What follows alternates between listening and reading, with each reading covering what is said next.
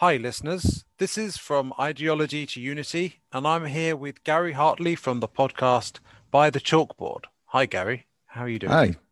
Oh, I'm doing very well. Thank you for having me on. So,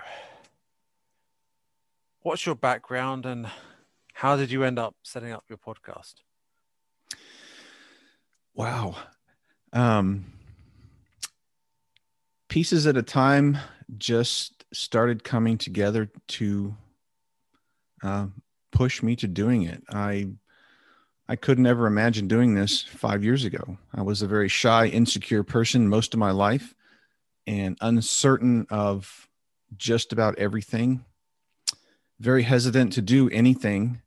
But especially last 3 or 4 years of my life, it just completely changed to the point where I love conversations. I seek them out. And the chalkboard itself is to me, a very interesting story because I moved a year ago into a single story apartment complex here in Abilene, Texas.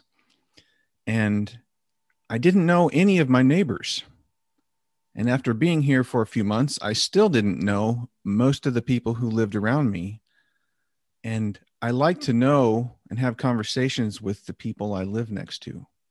Right. Last spring, this idea just rose up within me to get a chalkboard, to sit outside uh, with my chalkboard in the evenings, which I would sit out there anyway. Um, Sometimes I would smoke a cigar or read the news on my tablet right outside my apartment complex or my apartment here. But to get a chalkboard and write something positive about life and encouraging on my chalkboard. So I put out a call on Facebook to any friends that I had. Hey, does anybody have a chalkboard? Sure enough, somebody had one that had been in storage for years. It's kind of old and beat up and perfect. And I got me some chalk, sat out there and started writing on my chalkboard. All you had to do was And ask, right? yes, I asked and it came. And I have had some of the most remarkable experiences and conversations because of this chalkboard outside my apartment, um, that I absolutely treasure just because of Mm. reaching out in that way. Man, I've made connections. I know every single one of my neighbors now that live right either next to me or close in within walking distance. Every one of them have stopped by at some point and we've had a conversation. Yeah. How many of us don't really talk to our neighbors? How atomized we get in our society. But if we put the effort in, right, it's not that hard. And your story shows that. Yeah, to do something. And I'm really thankful that that idea came because it was effective in ways that I couldn't even imagine. And now several of my neighbors, I have really good relationships with them, like trusting, uh, friend relationships, not just conversations like, hi, I see you and know you. No, this is, some of them are, friends now.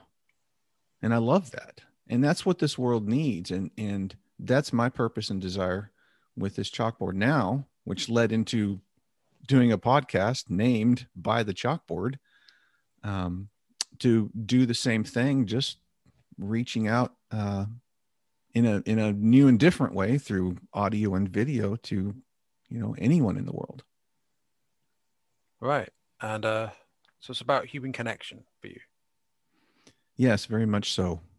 Very much so, because especially in the last 6 months, there's been a dramatic decline in that because of all these lockdowns, and suicide rates have gone up.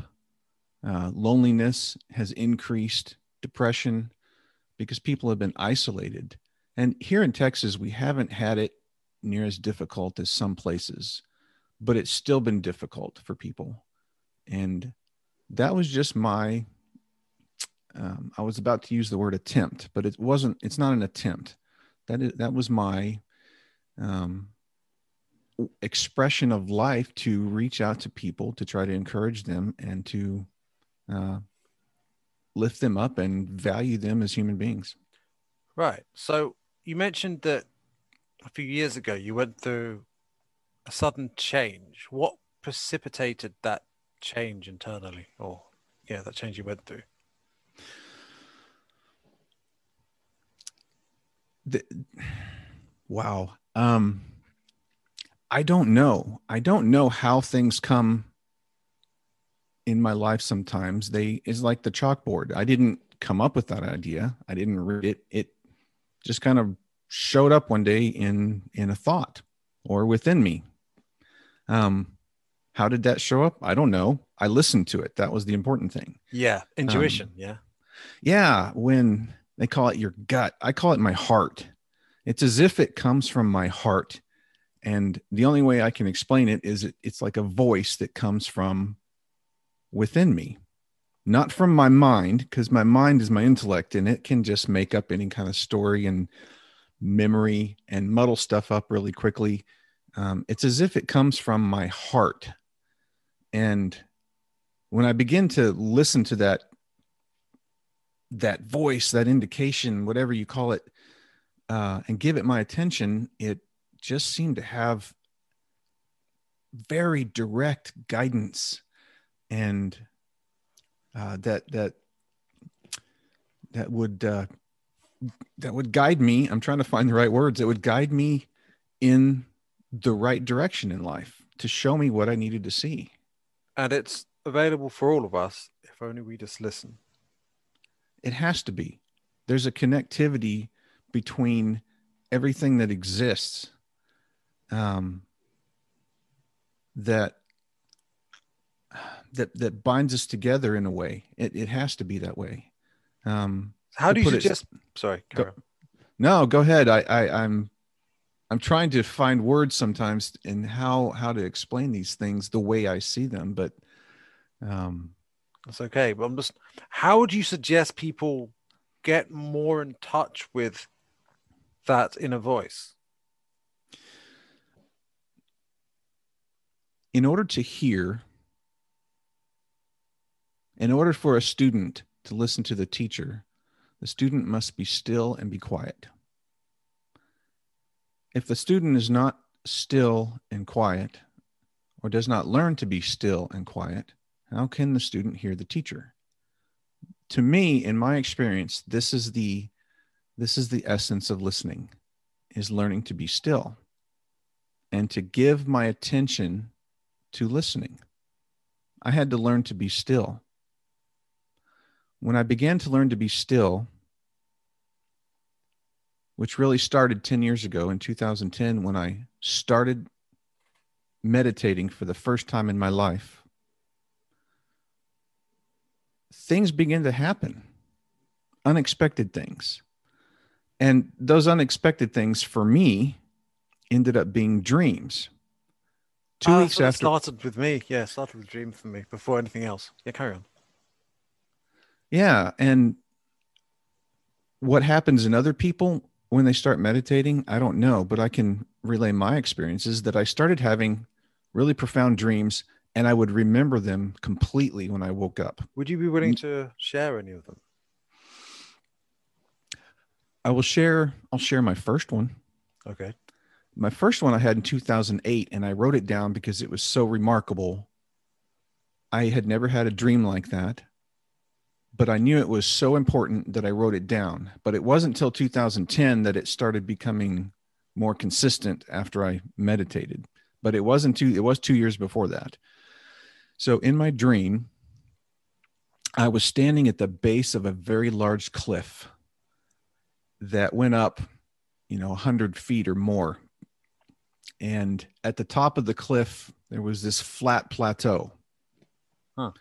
And these people started coming to the edge of the cliff. I'm looking up at them.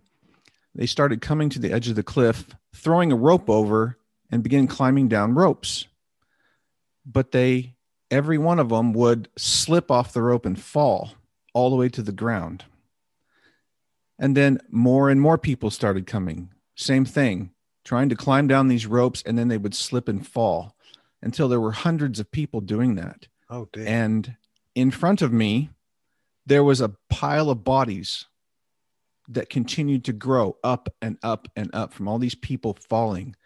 And then in my dream, it was as if I zoomed into this one person. There was this girl coming over the edge of the cliff on the rope. She slipped off the rope and was falling. And the look on her face was not of fear, it was of confusion, as if she didn't know why she was falling.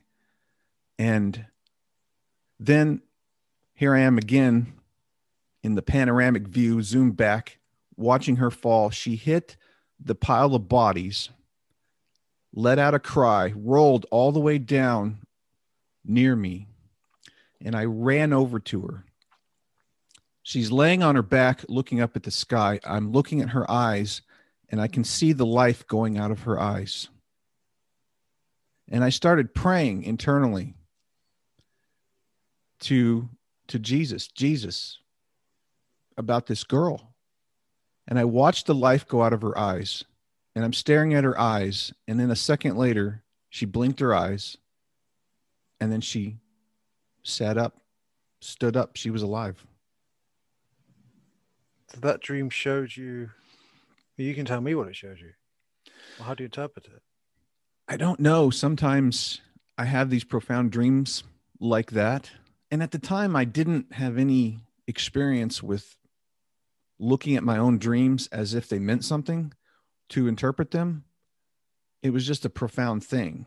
Some of my dreams come with interpretation when I wake up.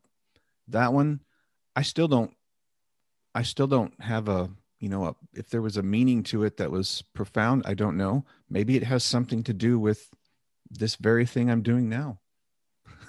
Perhaps. The world is full of people who are slipping and falling off the cliff in confusion, not knowing why, even falling to their death. And even if I had been watching this for so long, eventually there's going to be that one person that I'm going to help, and they're going to, live in an abundant and vibrant way. Right, but you don't do it yourself. You ask for God to help you. Yes. Which is the only reason I'm here today, because I spent years doing that. So were you religious at the time of the dream? Yes. And to use that term the way I would use it, I was more religious back then, right? In some ways than I am now, because I was still somewhat stuck in following doctrines and traditions that I grew up with in Christianity. I was still really searching for things.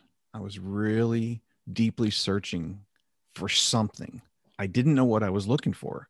I just knew something was missing in my life, and I had to find it.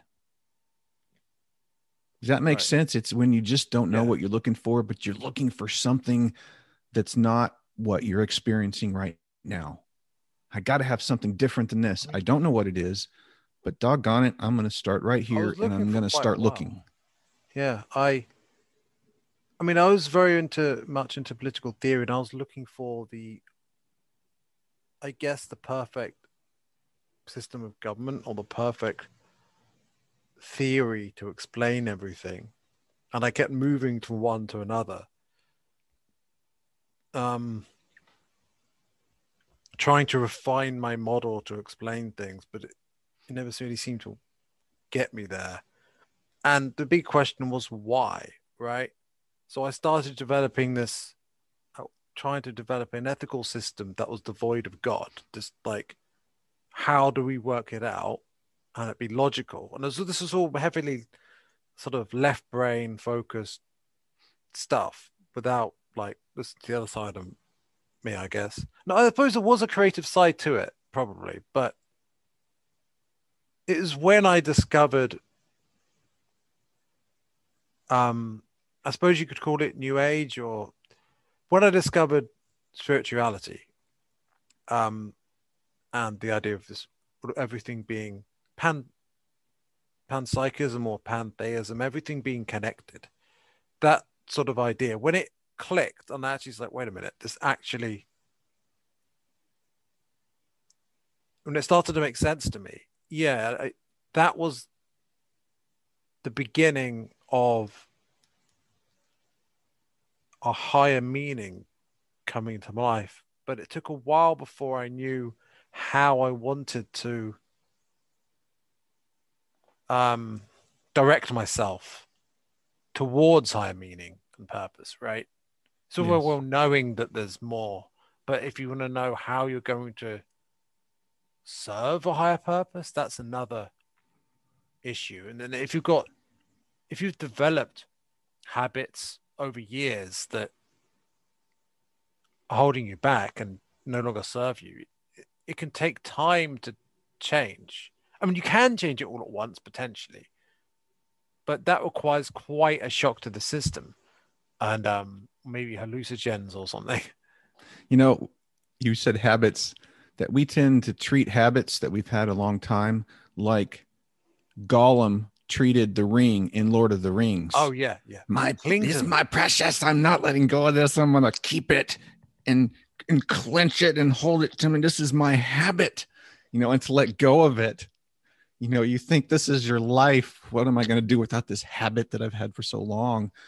But man, letting go of those things and learning to do that just opens up a greater aspect of life. You don't lose anything. You gain a greater perspective on yourself and your abilities and your connection to everything that exists. Yeah, and it's not just things like, okay, stop smoking. Like, I mean, okay, sure, that could be great, but like you've got other habits, like maybe you're argumentative and your pride get in the way, or maybe, maybe you put others above you too much. Maybe. Like, what were your bad habits? Would you say that got underway? Bad habits.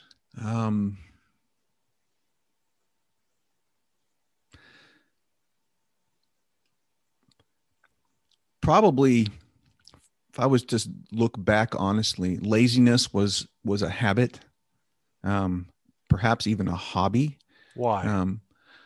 Pursuing thing. I spent time just chasing after a lot of hobbies. I'd become interested in something and bam, I was off down that rabbit trail chasing it. I wanted to learn this. I wanted to learn that. I'm going to buy this so I can learn it. That was a habit that took me years to step back from and go, you know what? I think I'm going to have one hobby. I'm just going to do one. I'm going to get rid of all my hobbies except one and just enjoy one hobby instead of have 50, hobbies that I don't do except once. Yeah, because they're not really doing them. No, exactly. You're not really doing any of them, even though you're doing all of them. Yeah. Yeah. And you can't do all of them. So having one is a much simpler way to live. And it sure opened up a lot more opportunities in my life to do things like podcasting. I mean, you could say it's lazy to sit there with a chalkboard and expect people to come to you and talk to you, but it seems to have transformed your life. Yeah, lazy has nothing to do with whether your body is moving. We tend to equate it with physical motion, but it has nothing to do with that because you can be very physically active and be lazy, or you can be not physically moving at all and be very active. So what is it? Your attention is on something. Because people talk about it a very simplest way. You're lazy. The solution is don't be lazy. And I don't think that really helps people who struggle with applying themselves. No, because we tend to equate it, at least in my experience of life, with doing something physical. Like you're not moving, you're sitting there, and that means you're lazy. Well, sitting there doesn't mean you're lazy. Lazy means you're not giving your attention to something that's happening right now in life, right now. Because meditating and sitting still, which is essential to learning, is not a lazy activity. It's a very attentive activity. You have to keep your attention on what you're doing in that moment in order for meditation to have, a positive effect on your life. If you decide to meditate and during your meditation, you're, drinking beer, eating Cheetos, and watching Netflix, you're active, but your attention's not on your meditation. So it's really about attention. It's 100% about attention. It has nothing to do with how much you're physically moving. Are you distracting it, or are you focusing on simply being present, or simply, being present in a task being done, or being present just with reality? And so here we've come to meditation, right? So for you, if you could give some key pieces of advice about how to meditate and how it helps from your experience, what do you say? When I began, I kind of followed a method. There's a lot of methods or forms to teach meditation. I think the most important thing for me is, and the most important thing I would tell someone is, don't just try to follow the form, because you'll express this the way you express other things in your life in a unique way to you. It's going to be different for you. You can follow the exact same form that somebody else is following, and a master of meditation teaches, it's still going to be expressed in a unique way because you're a unique individual. So don't think that following a form of meditation is going to get you anywhere, because it's not about the form. It's about the attention. It's about putting your attention where it needs to be. That's what the form teaches you. The form of meditation almost always teach you to be still. That's always part of the meditation that involves sitting, is learning to be still. Then there's breathing. Yes, and breathing. Is there a form to breathing? Yeah, kind of, but it's still unique to you, because your breathing is not exactly the same as mine. Your attention is a little bit different when you're looking at your breathing than it is with me. It's similar because our bodies are shaped the same way, but it's going to be slightly different because your perspective in the universe is different. So learn the form, but once you begin practicing the form, you start developing it in a unique way to you. So the important thing is simply giving your attention to something like breathing or sitting still, or even an activity. You can be very active and still be meditating. Yeah. So I find that it helps to slow it down. Because then there is evidence that lots of shallow breaths is more related to being stressed, and deeper breaths, it calms you down. Yeah, that seems to be the case. And if you just look at your own life when you're doing that, that seems to be the effect. When you begin to breathe slower and deeper and pay attention to it, it calms things down. So are there any emotions or feelings that if you focus on, you find they help? I have found that giving my attention to every emotion that rises up is helpful. Right. Because a lot of my life, I would suppress my emotions or deny my emotions, or recoil at some of the emotions that would rise up. When I began to learn that, true surrender means to allow those things to happen, accept that they're there, and give yourself an opportunity to look at them without judgment. I used to just, make these judgments about them. That was an awful emotion. I don't want that emotion. Stuff it down. Stuffing it down doesn't work. But when I began to look at those things, when they rose up and go, okay, I feel that emotion, to sit still with it. Oh, look, affecting this part of my body, and I feel it rising up and my heartbeat is going faster, and I feel anger or frustration rising. I see it. When I began to learn to do that, boy, it just completely changed it changed the whole aspect of my life, because now emotions didn't become my enemy and not my friend. It's just an aspect of life that happens, and I can look at it in a way that doesn't require me, or doesn't trigger some kind of bad or negative response. I'm not responding. I'm not reacting to it. There's the word. I don't react to emotions. I can sit with them and then respond the way that I feel I should respond. Yeah, so that reminds me of something. So there's this YouTube channel called The Journey, where it was the way it was described with dealing with your emotions is that when you sit with them, you actually sit with them, is that it's like, think of it like your emotions are your children. And if you sit with them and spend time with them and treat them with respect and love, tenderness, you're taking care of, they grow in a healthy way. Whereas if you ignore them, they might start misbehaving and causing a ruckus.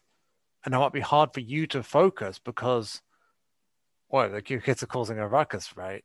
And they might develop in unhealthy ways. And that might mean the family as a whole, which would be your psyche, would be, well, in a mess. And if you distract yourself from spending time with them with drink, obviously you're not parenting them. Whereas if you're not detaching yourself from drink, you're not dealing with your emotions, you're just distracting yourself from them, right? So, and it's not just that, there's all sorts of addictions or distractions and um, overly egoic behavior, I suppose, where we're just not allowing ourselves to take care of our own emotions, take care of ourselves. I feel that that was a really, the way he put it really clarified it in a helpful way. Because that's a better way to understand shadow work, really, is that take care of your emotions like they're your children. What do you think? Yeah, the only way to have a good relationship with your children is simply to pay attention, right? You have to pay attention to them, pay attention to what they're saying, pay attention to what they're doing, get involved. If you don't pay attention to them, yeah, they run rampant. You have no idea what's happening. Suddenly they run across in front of you screaming, and you're shocked out of your little world going, hey, what are you doing? What's happening? You could be And quiet. Stop. yeah, Why are you doing this?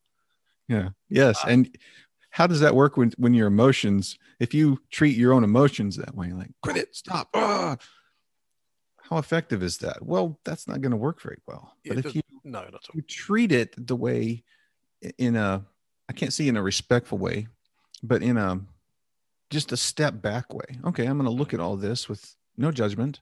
If you do that with your children, they can come up with that whatever they want, say whatever they want, but you still treat them with love and respect. Boy, that resonates with them in a completely different way than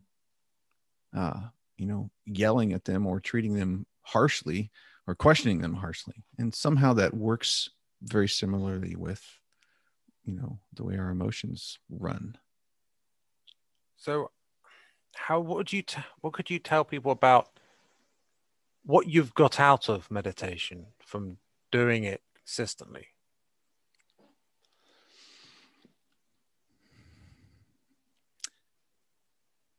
Well, a couple things, I think. One, what opens up in your life through meditation is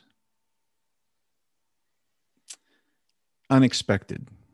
I didn't know I was going to start dreaming the way I dreamed after I started meditating. And I know a few other people that have similar experiences where they started meditating and a different aspect of their life opened up they were unaware of. Not the same as mine. Hmm. It's different for people. Who knows what's going to happen? So that is definitely one thing that came from meditation.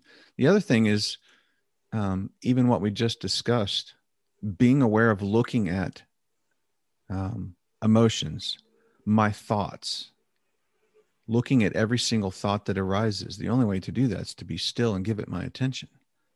But every single thought that arises in your mind, you can look at it.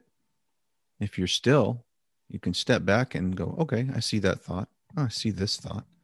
I see that thought. Realizing that um, was a result of learning meditation, sitting still and just looking, not looking at anything particular, just looking to see what I could see. That helped me give my attention to my thoughts, my emotions when I'm willing to do that. I don't always do that still. Sometimes they run rampant and I have to stop myself, go, okay, I'm reacting to that rather than Yeah. looking at it. Responding.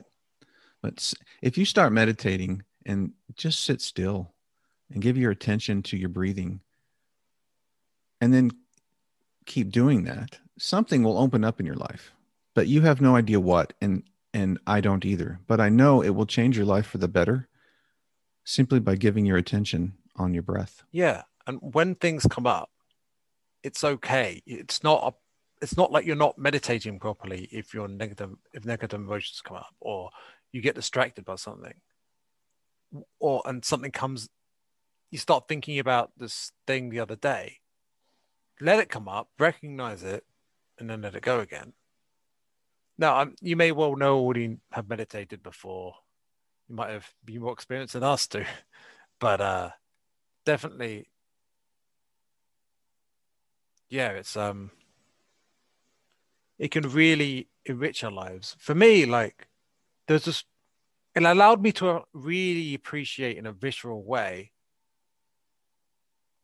that I'm not my thoughts, because when you when you've done a bit of meditation and you feel that mindfulness, and then another time you might get anxious and you start having, if you're having intrusive thoughts, you're feeling like there are thoughts coming at you from the external to you that you don't like and want to stop. And then they might carry on happening. And you're like, okay, so either it's different parts of me or it's someone sending it to me, which is a bit of an odd idea, or I'm not my thoughts and I'm simply the observer. And when you realize that, when you really realize that, not just intellectually, but when you when it clicks into place, it's a liberation because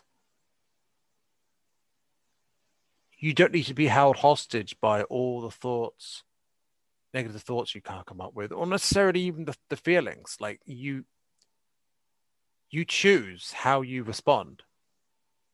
Like there's this other thing, a lesson I learned previously too, where I used to get into arguments. I used to be attached to the outcome of how it would finish. Like not necessarily winning, or it might be that, but also concluding it in a way that I wasn't afraid of, in a way that because I was afraid of it going a certain way or not being resolved or whatever, what have you. And when I learned to accept that, or accept the criticism, or accept the disagreement, and not try to change it, just accept it, that really helped. Hmm. Because it's yeah,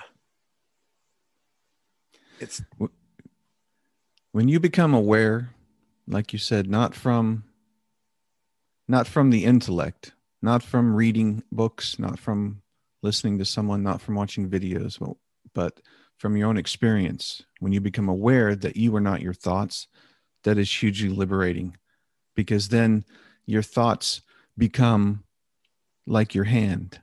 If you just yeah, look at your hand, you can do anything you want to with it. I can do anything I want with my hand. I just have to give it my attention. If I give my attention to my hand, I can control it exactly as I want to. You can do the same thing with your thoughts. Yeah, You so can do it's the like, same thing. imagine if alien hand syndrome was normal, right?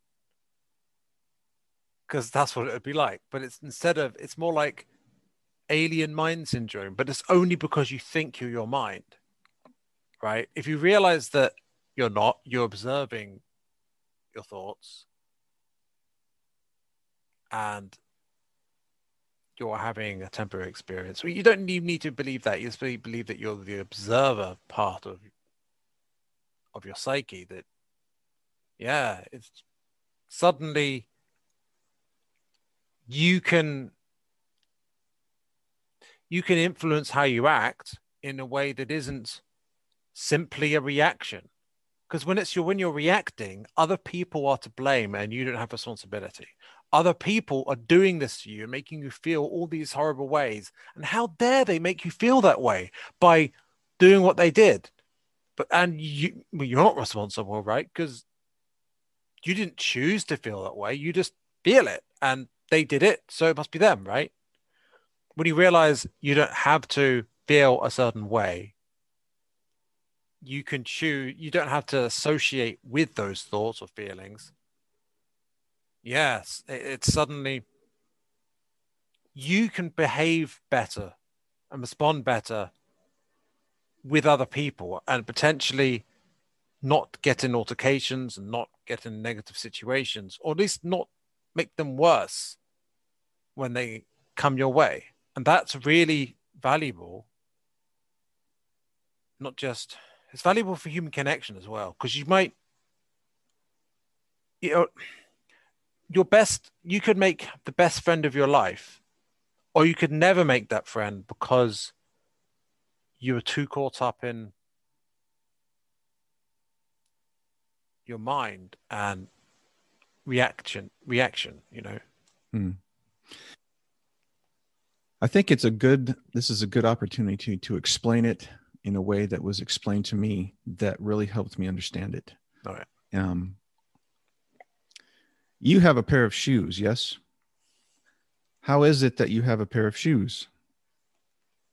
Well, you have a pair of shoes because you bought them, right? Or another way to say it is you gathered them to you. But what you gather to you is not you. It would be okay for you to tell somebody, I have a pair of shoes, but it wouldn't be okay to tell somebody, I am a pair of shoes.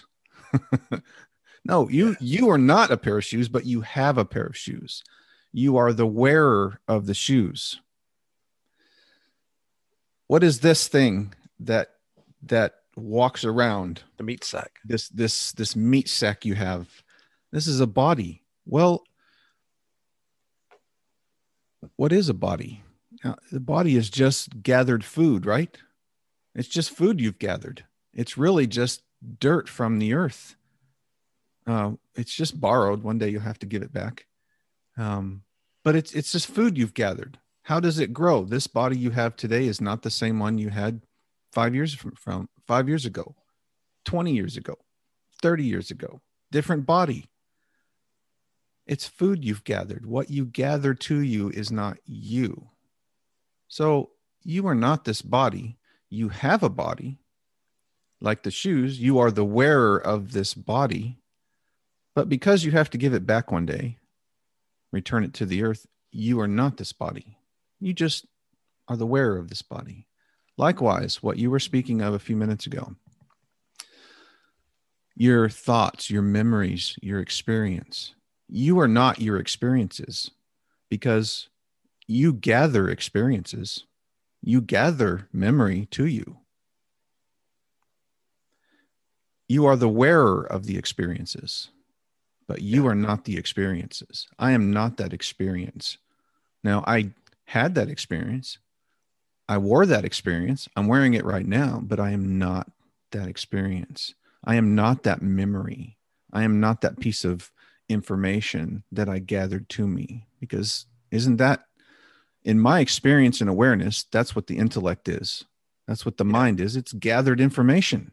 If I gathered it to me, it's not me. True. And I remember, and for people, you get this thing coming up with people who don't believe that they're more than their intellect and their memories and all of that. And atheism is very common um, these days, and it's understandable given how the society we've brought up and what we've been taught. And there's this idea that, I mean, I remember when I got afraid that when I went to sleep, it's death, and that the me when I wake up is not continuous, the same continuous experience, and might not be me. Now, I could never prove that one way or the other, but from the perspective, a secular perspective of you are your experience, not the observer, but you are the actual experience,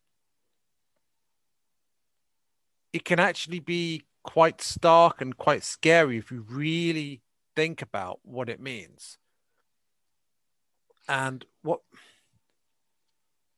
Yes, there has been many times over the last, especially the last 3 years, where something would come to me and I would just tremble inside, thinking, wow, I, I, I'm aware that I am looking, I am seeing this, I'm observing all this happening, but I don't know who the one looking is.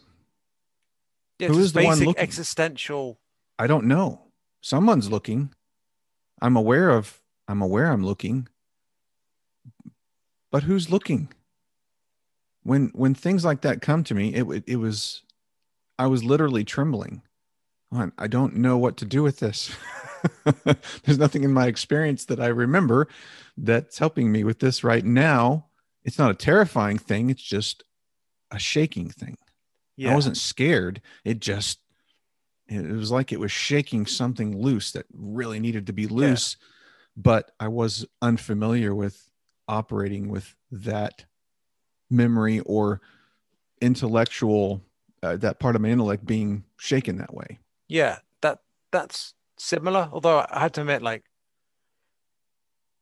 you had religion as a sort of something to fall back on at the very least, then, or spirituality. Like to a lot of people, there's this idea that death is the end of it all, and all we are is these memories. And like, so people talk about being cryogenically frozen and things like that.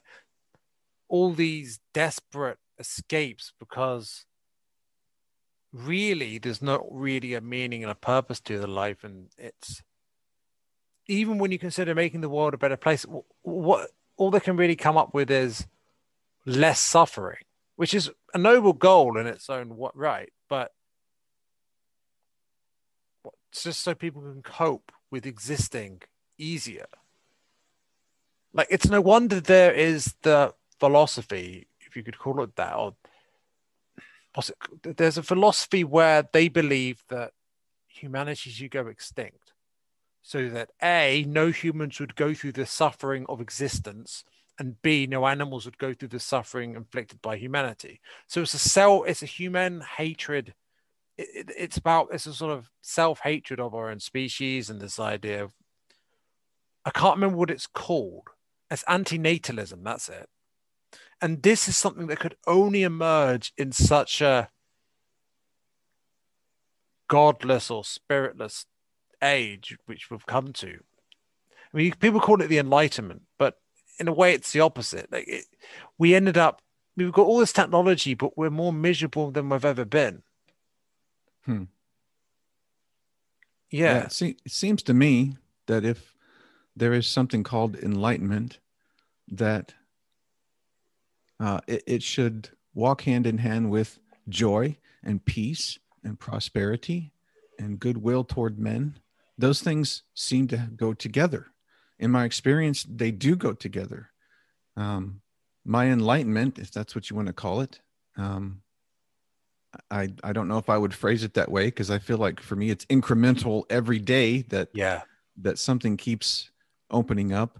Um, has always resulted in some in some fashion of greater peace, greater joy, greater connectivity with other human beings. At the time I was going through things, it always seemed like there was greater suffering, greater conflict, greater challenges. But what resulted from that was always something that arises beautifully from my heart. If there's such thing as enlightenment, it must have something to do with bettering ourselves and bettering this world so people can live in a way that their life improves. Yeah.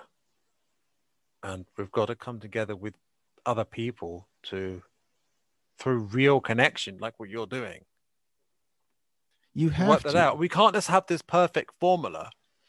And I was thinking, we'll go more into politics, how this sort of mentality or mindfulness can be applied to politics later, but it's this idea that if we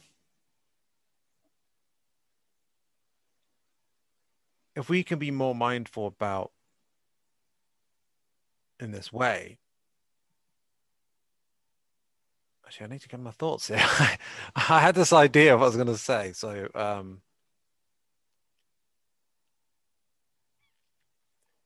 we don't know what the perfect formula is. Our intellect can't come up with that perfect formula. We can search for it as to what the perfect system of government is, what sort of ideology is best, and we can argue about it too at length.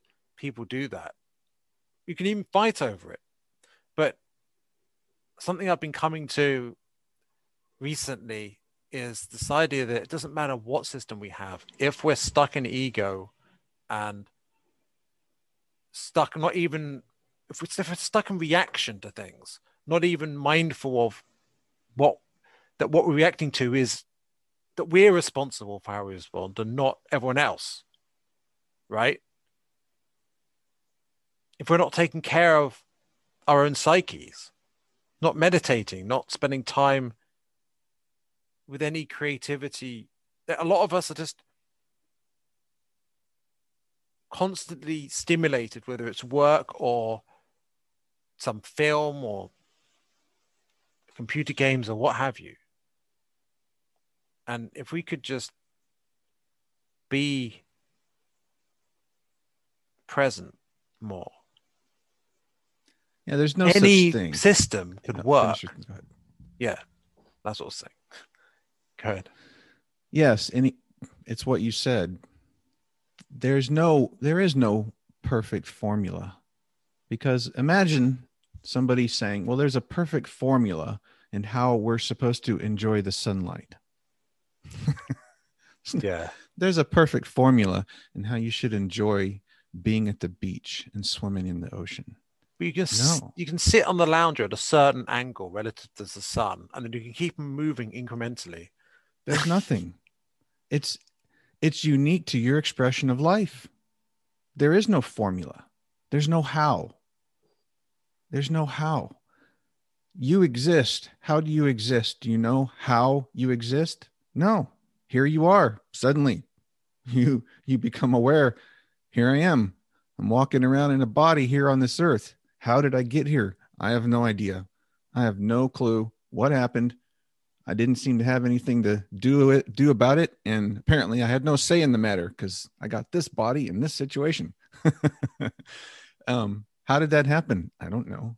Well, if I don't know how that happened,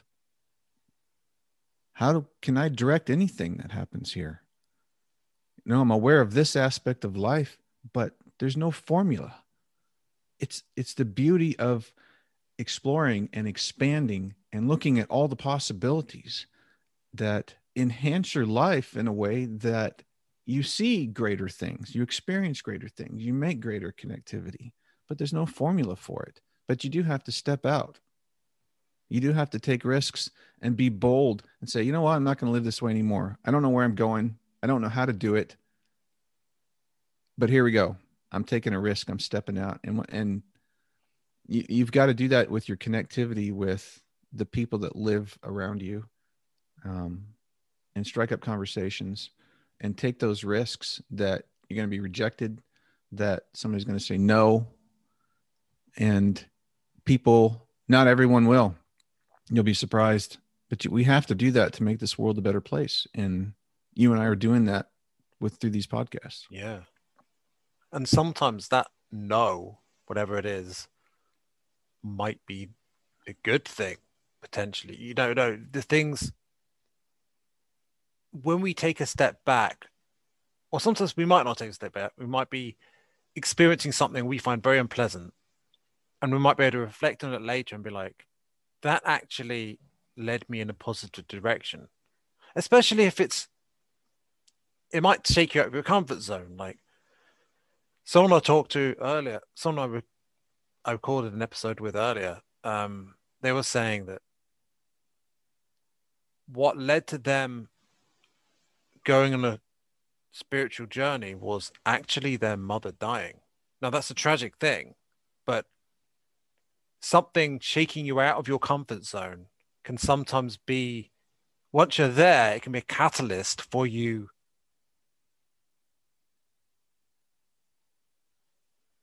changing up how you do things so that you can find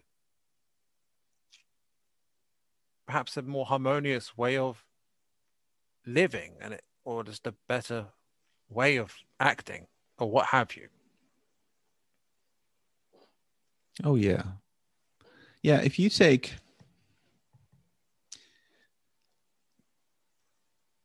this is a good way to explain it. One of the things I'm really focused on in my podcast is helping men who are going through a midlife crisis. And this is the foundation of what I am bringing to that.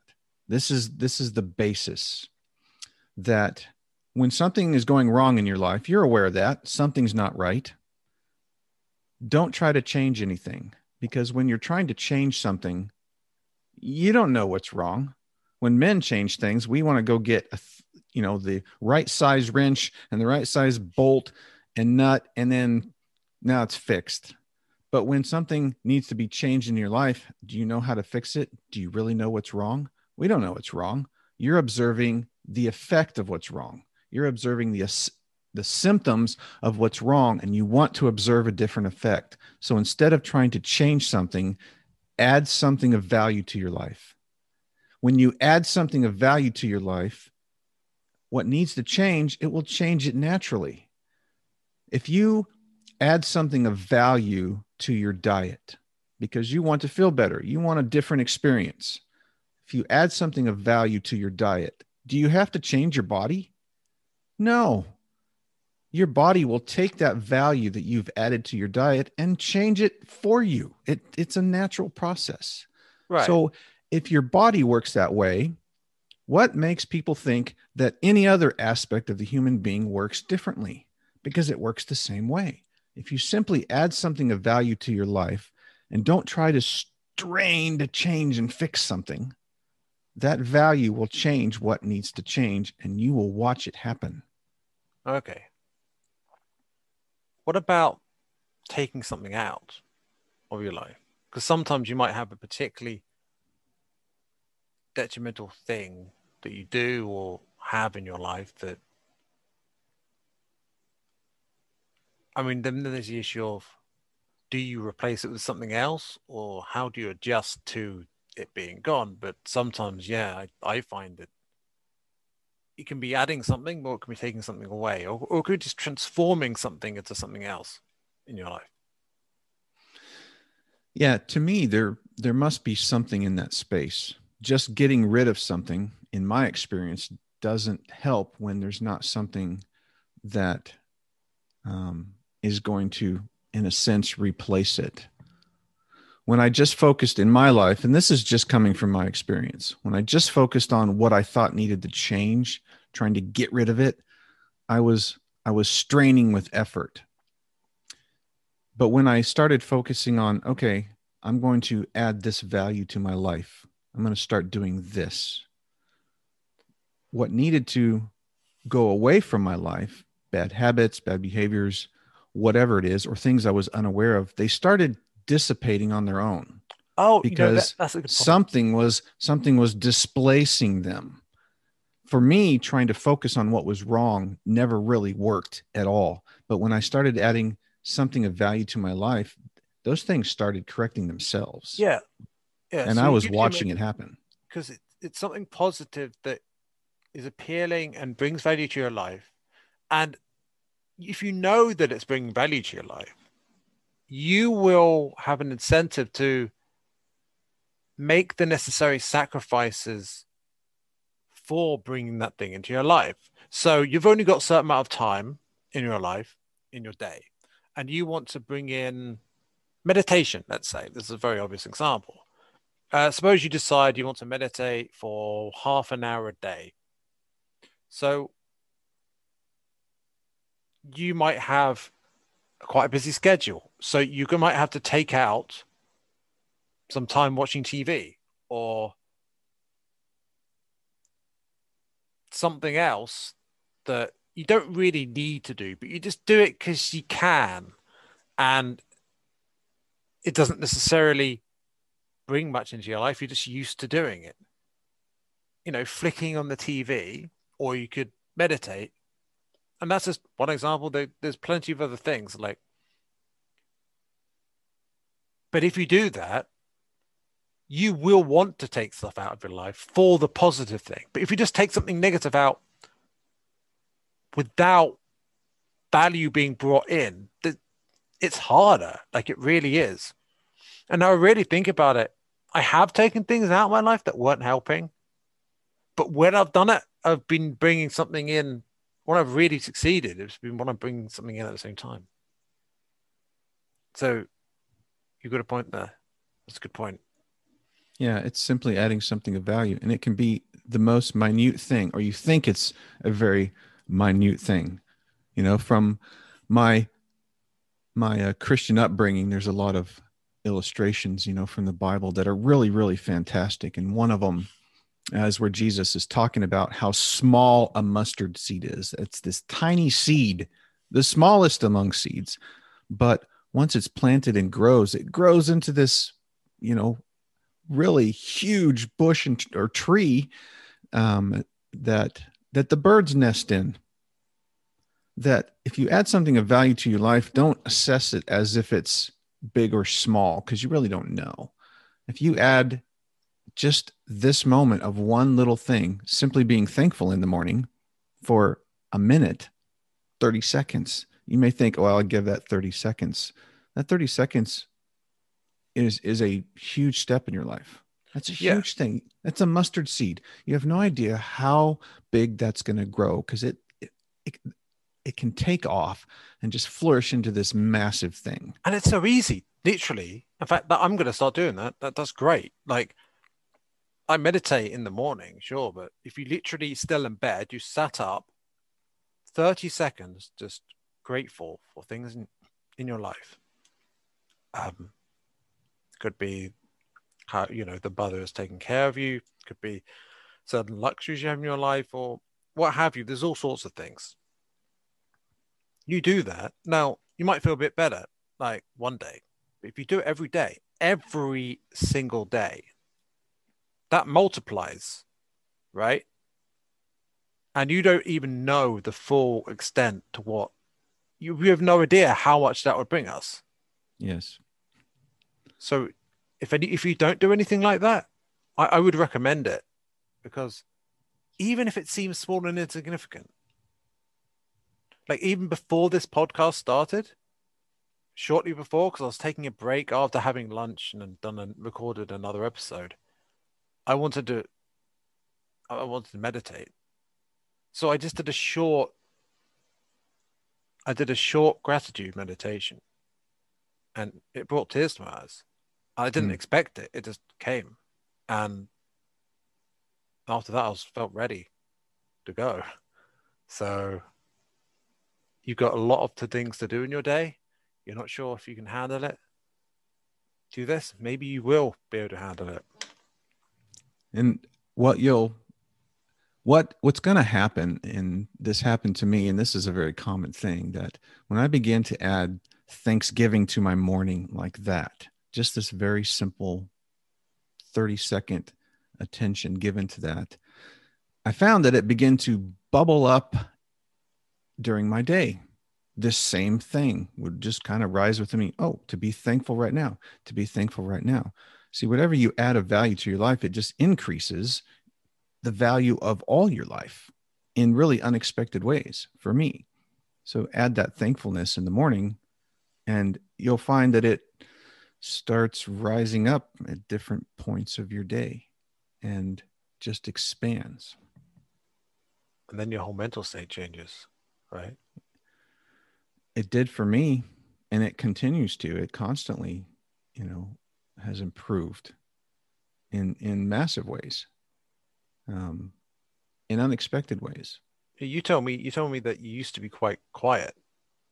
Oh, you would, when I tell people, they don't believe it. When I was a senior in high school, okay, a senior in high school, they passed around this piece of paper that we were supposed to write people's names in to vote for things like most likely to succeed and other questions. I don't remember any other question except this one. The question was most shy. And out of 155 graduating seniors from high school, I was voted most shy. I was extremely withdrawn and quiet for a very long time in my life and uncertain. And it's remarkable to me to look back at the transformation that's taken place, especially in the last few years, that I would sit here and do this, that I'm reaching out to people on my podcast I don't even know and never heard of, that I've got, scheduled upcoming here in the next couple of weeks. And I'm not even really nervous about it because I feel like it's just talking to anyone, to you. I could talk to you the same way I could talk to the president of the United States, really, because their life is no different than yours. It's no more valuable or less valuable than yours. And when I see people that way, what I'm speaking to is an equal value of life, not a human being based upon their gathered experiences. Yeah, you're engaging with another soul. Yeah. And that makes a big difference. So if this sort of practice could be applied on a whole society, not on a whole society, but if we all could imagine what society could be like if we all were more allowed ourselves to be more present, more grateful, more mindful, meditating, even just a little bit. Well, imagine what society could be like. Well, we see in Southeast Asia, I mean, in some respects, they seem happier because of, they've got Buddhism and the like. I'm not going to say they're perfect, their society, but that's just a small example. But we could be way more beyond that. If we could really be present, not be stuck in our egos, and all of the things that we've been talking about. If everyone did this, if it was taught as normal for children to do this and everything, we have no idea how much more joyful and loving our society could be. And this might sound like hippie stuff, but there are real benefits that are very clear that not just that we can tell you about. Look, even scientists have. There's plenty of scientific evidence for this, and a quick Google search you'd probably be able to find something. So, and we can have all this talk about this great awakening that's happening, but we don't really need this new age of Aquarius and all this. We don't need all the very abstract side of spiritual awakening and this whole different density that we could move into and this, that, and that, and the other. We could simply just all teach each other to meditate, be mindful and be present and so forth. If we could teach that until it's normal in our society, that we could have, I won't say utopia, but it would be so much better for everyone, like so much more pleasant for everyone. And I just, yeah, just really consider just if small things were done by everyone and taught by everyone, that could really transform society. Oh yeah. And when you when you have a moment where you're with just one person and both of you are like that, isn't that pleasant? Just with Oh you yeah, and one other person, it's the most wonderful experience. I have come to this conclusion. I say it's a conclusion in my life that the only person I can ensure that becomes this way is me. I want to be this way. I want to be this way for myself. I want to be this way for a resource for other people. That you've heard that described in 1,000 different ways. I think it was Gandhi maybe who said something like, "You must become the change you want to see in the world." yeah. I have to become this. I don't know if anyone else can or will, but I can. People would If be I give it my inspired by it. attention I want to make that change in the world, but it must be within me. I want to be aware of it here. I want that peace and joy here, not outside of myself. I don't want the conditions in the world to change where suddenly it's just more pleasant out here. I've had that already. That goes up and down, it wavers. The sun comes up, the sun comes down. It gets warm, it gets cold. It gets light, it gets dark. Yeah, I want that light here, and I want it to stay there permanently. That's what I was searching for many, many years of my life and didn't know what it was. If that comes here to me and pleasantness rises here, hey, now I can share that. And when I share it with someone, it increases in me and in them. So this is the life I know I can change. I can work on this one. And when I work on this one, I'm just confident and optimistic it's going to have a positive effect in this world, because this kind of relationship where two people like you and I can sit down and talk about things like this and discuss ideas and enjoy the whole thing, whether we agree or disagree. And no matter what we're exploring, we have to be able to do that yeah. in order to grow as human beings, to, expand our consciousness and become more aware of the light that's within us. Oh yeah, yeah. And if we now consider, listener, if you could just take a few steps and turn that mustard seed into a tree where little birds can perch on, and to transform your life and bring and treat your psyche, the children in your psyche, like treat your emotions better. Like, if you could bring order and a bit of inner peace to your life, just imagine how your family would manage, or those who are close to your friends, just having your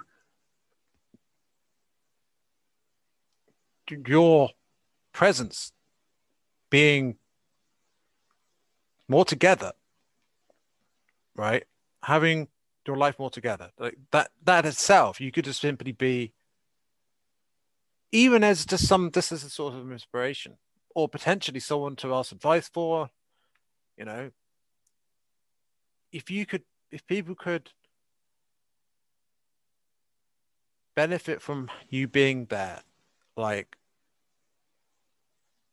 simply from you transforming your own life, that is that's amazing.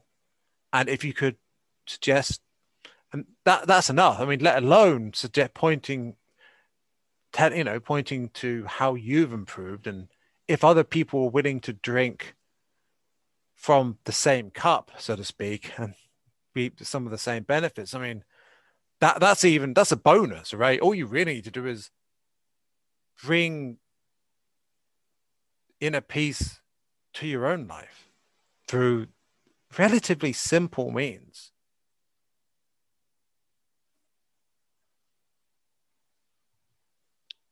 It's very simple. Doesn't mean it's easy, Oh, but it's simple. It's like looking at a mountain. How do you get to the top of a mountain? Well, it's simple. You climb. But it's not easy. you've got to study and learn and collect things and know what you're doing to a point, and have experiences and trust the experiences of other people who have climbed the mountain. Um, but as you gather experiences, you have a valid testimony of those experiences, and you can share those with others who are going through similar experiences and help them on their journey, help them climb the mountain, if you will. Yeah, and each step you make makes it incrementally less. You're not carrying so much of the weight on your shoulders of that which doesn't serve. The more progress you make on that journey, and ultimately the journey is back to yourself, because all of these in life, a lot of these things we've been taught, that, or what we've taught ourselves, that get in the way of us being in joy and love in life. Every layer or every small thing we take off that's burdening us unnecessarily, that's, yeah, that it gets easier. Yeah. Life can be a playful, joyful experience that's enriching for you and those around you. Just like when you're a kid playing with some other kids, having fun, playing hide and seek. I mean, life can actually be like that. They're closer to who they really are as playful souls than someone who's all serious and doing the 9 to 5 potentially. Well, life is that way. Our imaginary, illusionary life that we've made up is not that way. But life is only that way. You mentioned a minute ago of something being in the way of peace and joy in our life. Well, when we can't see the sun, what is in the way? Well, it's just a little fog, right? Just some clouds. The sunlight's never changed. Peace and joy have never changed. They're as eternal and as certain as the sunlight is to us on this earth. In our perspective here on this earth, the sunlight is eternal. In our short time frame of life, we look at the sun as being eternal, for that illustration. But peace and joy are the same way. When we're not experiencing peace and joy, it's not like you can't go collect it. You can't increase it, because it would be like increasing the sun. Can you increase the sunlight? No. But you can notice it. The sunlight's the sunlight. As opposed to you can go outside and actually see the sun, and that might actually. Yeah, when something is blocking it and that starts to dissipate, you become aware, oh, look, that peace, that joy, it's always been there. I was just unaware of it because something else was in the way. Yeah.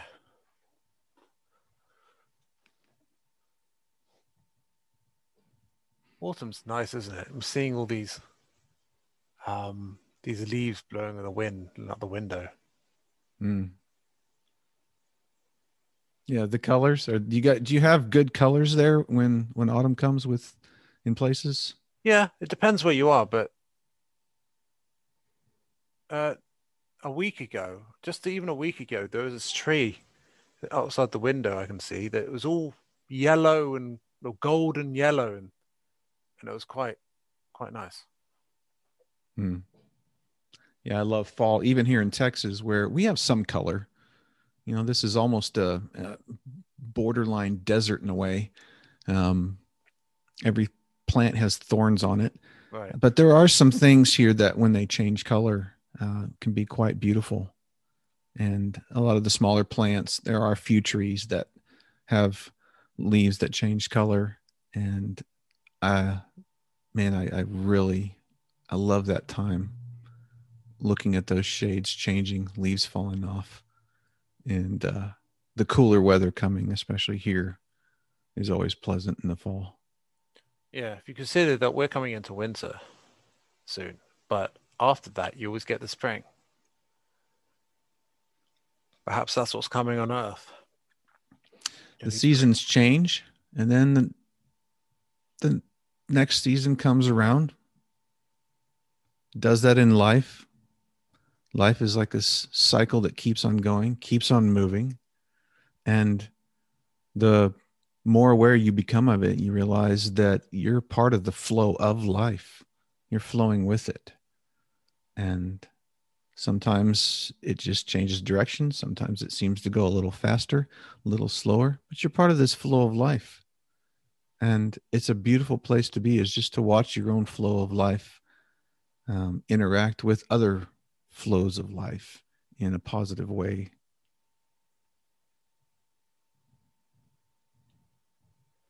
Yeah. So where do we go from here? We could talk more about dreams, or we could apply it. We could talk more about the nature of reality if you like. So yeah, what do you say the nature of reality is? Wow. Well, as I said before, I can really only speak from my experience of what I've witnessed to. Um, what is what is the nature of reality? The only thing I know right now is I don't know. It keeps expanding all the time. How do I describe it? I'm experiencing it. I don't have answers for that. All I know is that I'm the witness to it, and if I'll just give it my attention, there is something real about, I say real, it's about the aspect of love, life, joy, peace. There's It's like those things have substance. They're expansive. They're not limited. Something about life is not limited with those things. And you I'm can aware of allow. that. What's that? Sorry, I was to say, like, we can have that if we just, the more we allow ourselves to, the less we limit ourselves. So I feel like that sums up, I suppose, what we've been talking about. And perhaps it's a good note to end this on. Is there anything you'd want to add for people before we go? It would only be one thing, is that pursue life, take your risk, do something you haven't done. If there's something that is rising within you, sit still and pay attention to it, listen to it, and search things out. Search out everything you want to search out in life, because what you're searching for, you'll find. And don't worry about where you're searching. Read, study, listen to people. That's what got me to this place. I just didn't give up. I never gave up. I kept searching. Something was missing within me. I knew it. I didn't know what it was. Just don't quit. Keep going.